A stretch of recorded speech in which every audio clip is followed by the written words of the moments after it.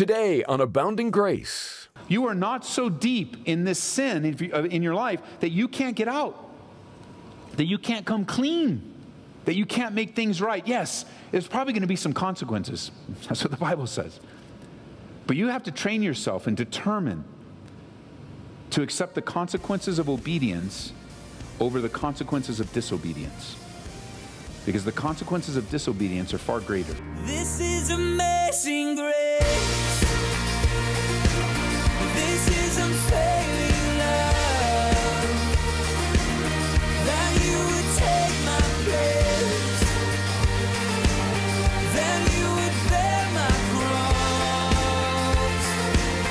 You laid down your life. That I would be set free. Oh, Jesus, I sing for all that you've done for me. Well, maybe you've noticed in our culture today, sin is taken lightly and even applauded. And we're also not praying as we should. If these are areas you struggle in, today's Abounding Grace will be just what the doctor ordered. We're in 2 Samuel chapter 21 with Pastor Ed Taylor.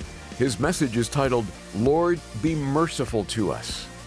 Chapter 21, as we continue our verse-by-verse study through the Old Testament book of 2 Samuel. As we come to the last few chapters of 2 Samuel, we're given insight to a couple of national disasters. The first one was a drought that actually was caused by King Saul's sin. And then the next one in chapter 24 is a plague that was caused by King David's sin. And in between those chapters are 4 different victories. And one of the things, if you read ahead, that might have tripped you up a bit is that it doesn't follow a chronology. Usually when we read through a passage of Scripture or reading through a book of the Bible, there's a chronology to it. And much of 2 Samuel is chronologically in order, but now we're getting some insight at different times in the history of the nation of Israel, and the chronology is broken up a little bit. And here we go in verse 1 of chapter 21. Now there was a famine in the days of David for 3 years, year after year, and David inquired of the Lord, and the Lord answered, it's because of Saul and his bloodthirsty house, because he killed the Gibeonites. So the king called the Gibeonites and spoke to them, and now the Gibeonites were not of the children of Israel, but of the remnant of the Amorites, and the children of Israel had sworn protection to them, but Saul had sought to kill them in his zeal for the children of Israel and Judah. Therefore David said to the Gibeonites, what shall I do for you? And what shall I make atonement that you may bless the inheritance of the Lord? And the Gibeonites said to him, we will have no silver or gold from Saul or from his house, nor shall you kill any man in Israel for us. And he said, whatever you say, that will I do for you. Verse 5. So they answered the king, as for the man who consumed us and plotted against us, that we should be destroyed from remaining in any of the territories of Israel, let 7 men of his descendants be delivered to us, and we will hang them before the Lord in Gibeah of Saul, whom the Lord chose. And the king said, I will give them. First of all, this is the only mention of this slaughter by King Saul. And by doing this, he actually broke the covenant that was made with the Gibeonites in Joshua's day, back in Joshua chapter 9. That's what this is all tying together. Remember back when the Israelites first entered the land, the Gibeonites tricked Joshua by coming with fake old garments and old moldy bread, and Joshua didn't wipe them out. He failed to discern the reality of their trickery and let them off. And they became servants to Israelites. They weren't destroyed. 40 years later now, the effects of that sin are felt in Israel, because time doesn't lessen the effects of sin. Saul, he steps in and breaks the covenant, and time, even 40 years, does not lessen the effects of sin. One of the things we learn about God is that he is incredibly patient. After all, he gave the Canaanites 400 years to repent. Very patient with us. That has been. The Bible says in the New Testament that God is long-suffering, not willing that any should perish, but that all should come to repentance. But I have to warn you, and we together be warned, not to mistake the patience of God as the approval of God. Not to mistake the patience of God as the approval of God, because a lot of people make that mistake. Over time, because something isn't judged right away, it's very easy to think you got away with it. It's very easy to think, well, I would expect if I sow into the flesh, I'll reap corruption. And because I didn't immediately reap corruption, maybe that spiritual truth isn't true for me. And while we're experiencing the patience and the long suffering of God, wanting us to come to our senses and wanting us to repent, we think it's not patience at all, but his powerlessness or his apathy toward us. He doesn't judge us quickly, so we think we got away with it. But the truth is, even though God doesn't always judge quickly, his judgment is thorough, and it's just and true. I notice in verse 1 that there was a famine in the days of David for 3 years, year after year, and then David inquired of the Lord. I thought that was interesting. It was the 3rd year of the drought that David decided to cry out to the Lord. He waited 3 years before he finally inquired of the Lord. Don't you find that the same thing happens in your life? Where there is an urgency of a situation, but we don't pray immediately. There is the situation that's heavy upon us, but we don't immediately go to the Lord. And maybe we wait a year or 2 or 3. You delay seeking the Lord for issues surrounding your life. Maybe it's just simply hopefulness. You're hoping it's going to pass. You just hope it's going to pass. Oh, it's just going to be a few days we'll go through this, or just a few weeks. I can wait it out for a few months. And it could just simply be hopefulness. It's not necessarily negligence at all. You have a hope, you have a relationship with the Lord. You don't see the urgency of it, perhaps. Or you believe it's not as bad as it could be, where it's bad, but it's not that bad. And you're not really praying without ceasing, but you would pray if it gets worse. And I remember Paul, when he was signing off his letter to the church in Thessalonica, what did he tell us to do? Pray without ceasing. Pray without ceasing. God wants us to be people of prayer. That's his heart for us. He wants us to take seriously the call to prayer. He wants us to take seriously, even in our own fellowship as of late, where God is training us to pray.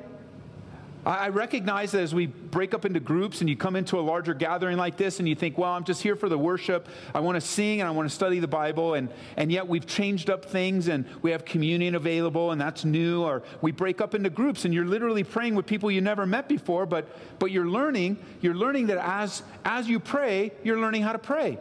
A lot of times people don't pray because they think they don't know how to pray. But the way to learn how to pray is to pray. And it doesn't matter how you sound. It doesn't matter if you have the right words. It really doesn't matter if you pray like the old King James Bible, "Thou art God." Do it. By all means, pray and pray without ceasing. And I would just encourage you, don't wait 3 years to pray. Don't wait 3 weeks to pray. Don't wait 3 days to pray. Don't wait 3 hours to pray. But even if you do, pray. Let that be. Let the Bible studies on prayer not be so convicting anymore. Let those, we went around the table today as we were entering in. The new book of the month, you'll be getting it this weekend with a study guide if you go downstairs, is a book on passionate prayer. And we're going through it as a staff. The church and the school both are going it a little bit different, but we had a large meeting today as the teachers are back, and we just went around the table, large table in the downstairs, and I just asked the question, name a person of prayer. And so we went around and everybody had a name. Some people repeated people, and I said, no, you can't repeat it. Got to find somebody else.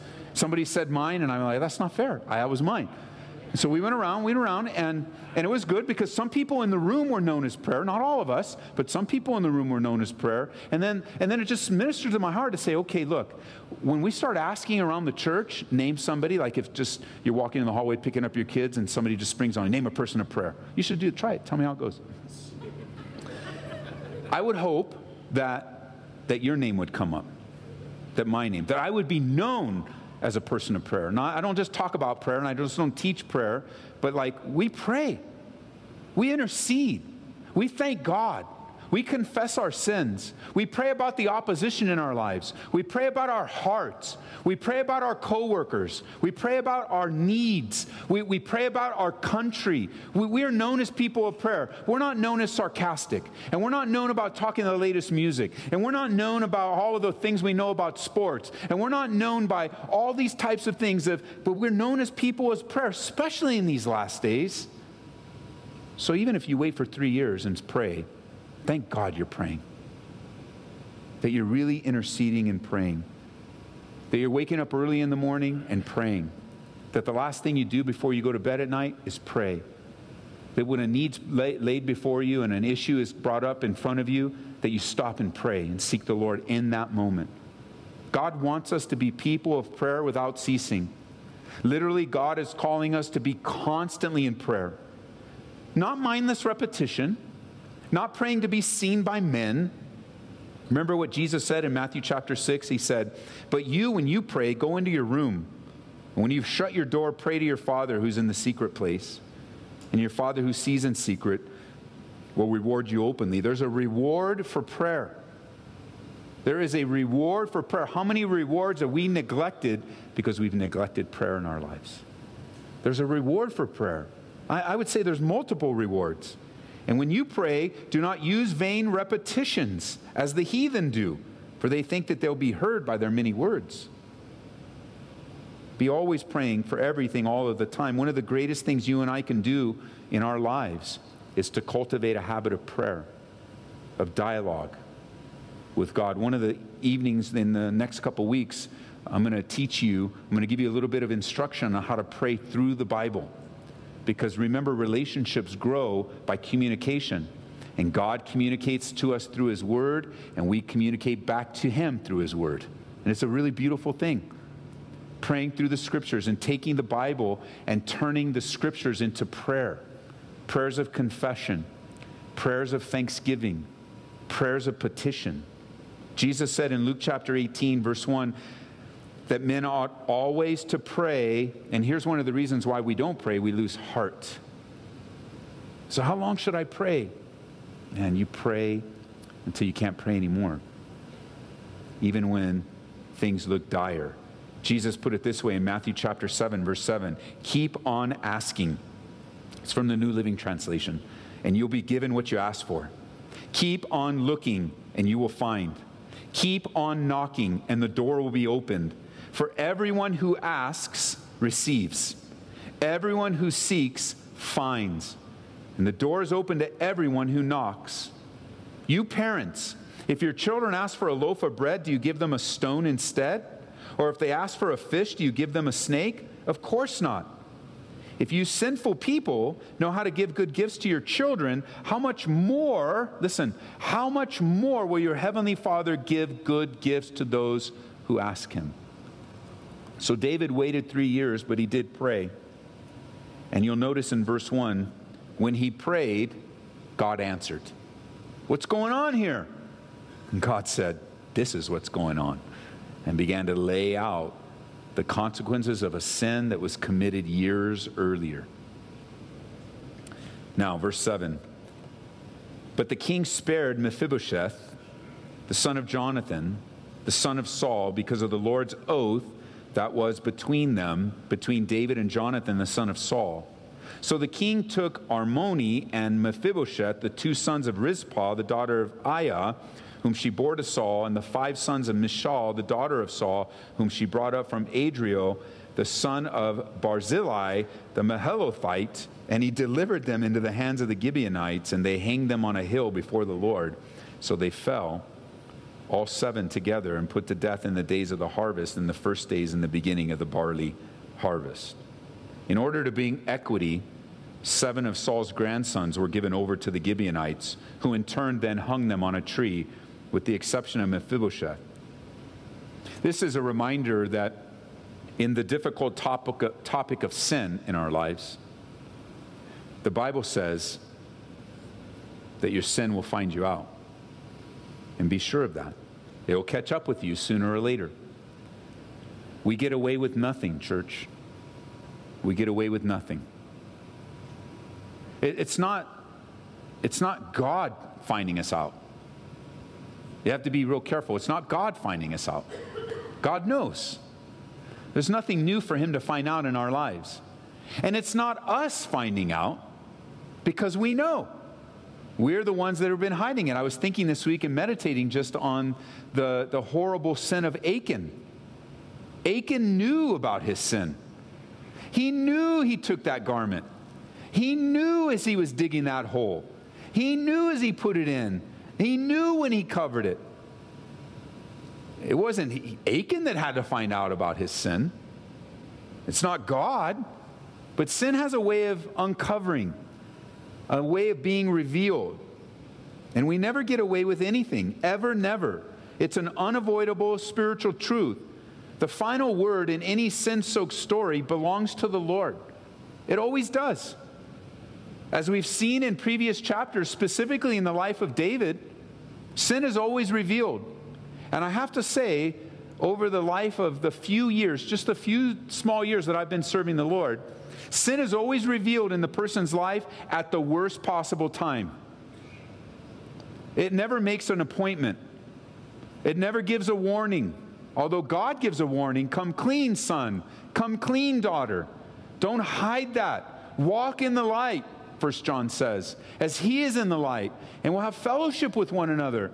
And the blood of Jesus Christ will cleanse us from all sin, the Bible says. But when you and I choose to hide things, it'll be revealed, and it will be revealed at the absolute worst time. Sin, the Bible says, always brings forth death. It may take several days, but it will. It may take several weeks or even months and years, but Romans chapter 6, verse 23 is true. The wages of sin is death, but the gift of God is eternal life in Christ Jesus our Lord. Now, I mentioned a scripture. I didn't quote it to you, but I want to show it to you. Turn over to Numbers chapter 32. Numbers chapter 32. Right now in the life of David and the kingdom, these 7 grandsons are paying the price and consequences of sin previous. It's a very horrible thing. It's a very difficult thing to understand. Because one of the questions that comes up is, oh, wait a minute, why are these guys paying for the sin of something that happened years ago? Well, there's not a direct correlation. They're not taking the penalty of sin upon themselves, but rather the consequences of sin in their family is caught up to them in a very horrible way. And you think, that's not fair. No, it's not fair. Sin, it never is fair. It never gives you what you expected. And over again, you'll find that the consequences of sin will affect your family. You think it's just you, but it's not. It'll affect the people you love, the people that are closest to you. Sin has a way of destroying people that are innocent of the particular sin that was committed by you or me. I mean, just as much as we don't take prayer very seriously, it's times when we don't take sin very seriously either. We just play with it like it's no big deal. We just pretend that God doesn't care. We neglect to remember. That's why communion is so special and so sweet, because one of the reminders that comes when we take communion together is that Jesus Christ died on the cross an innocent, sinless death to deal with the sin in your life and mine. How can we bypass that when we have the bread in our hand and the cup that represents the flogging, the absolute full force beating on the back of Jesus with the cat o' nine tails? How can we not in our own imagination think of his beaten, bloodied body the Bible describes as not being able, his visage was so marred, his face was so messed up, or today's vernacular, he was so jacked up you couldn't tell who he was unless you knew. You wouldn't be able to identify him. Hanging on a cross, forgiving those that were around him. I asked you to open to Numbers 32, but you have to see this in your own Bible. You have to highlight it on your own app, your Bible app. You have to pick a different color so you never forget this. Numbers chapter 32, verse 23. Numbers 32, verse 23. Because today I may be speaking to someone who thinks they have a secret sin that you haven't dealt with. It's a secret only to those that Well, if they found out about it, they would ask you to do something about it. That's why you're keeping it a secret. You might have broken the law, so you're keeping it a secret from the law because they're going to ask you to do something. They're going to hold you accountable. You may have sinned, kids, within your family, and you're hiding it from your parents because you know your parents are going to tell you to do something. You may have sinned within your relationships, and you're hiding it from them because you know that if somebody finds out about it, they're going to tell you to do something about it. You may even think it's no big deal. You may even think God doesn't care. And because man doesn't know, the people that should know don't know, you just continue to let it go. And listen, this is what the Bible says, Numbers 32, verse 23. But if you do not do so, then take note. You have sinned against the Lord, and you might want to mark these, and be sure your sin will find you out. And you can just cross-reference that because they have Numbers 32, 23. You can cross-reference that with Romans chapter 6, verse 23. The wages of sin is death, but there's always a way out. The gift of God is eternal life. There is a way out.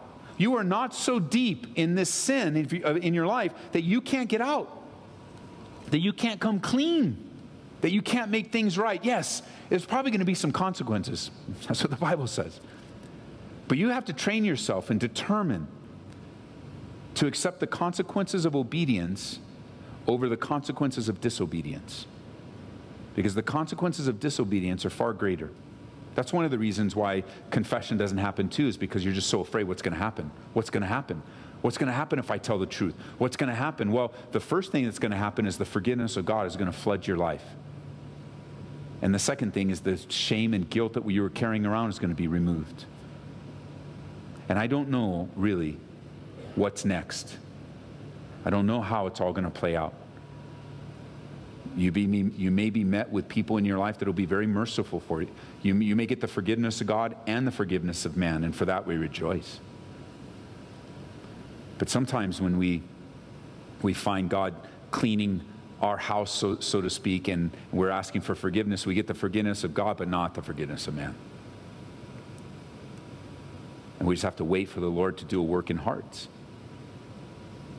But we're in the light of the Lord, and that's the safest place to be on earth. The safest place and the most comfortable place and the most powerful place for you and I anywhere on this planet is to be found hidden in Jesus Christ.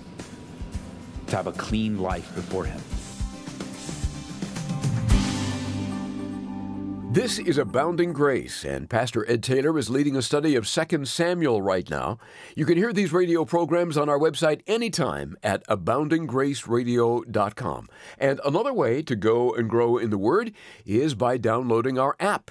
Search for Ed Taylor. This is a great way for you to take the Word of God wherever you may be. Pastor Ed, each month we pick out a resource that we believe God can use to help our listeners in their walk with Him. What do we have here in July? Larry, we have a very special pick for the month of July. It's brand new to our list. It's called The Strategy of Satan by Warren Wiersbe.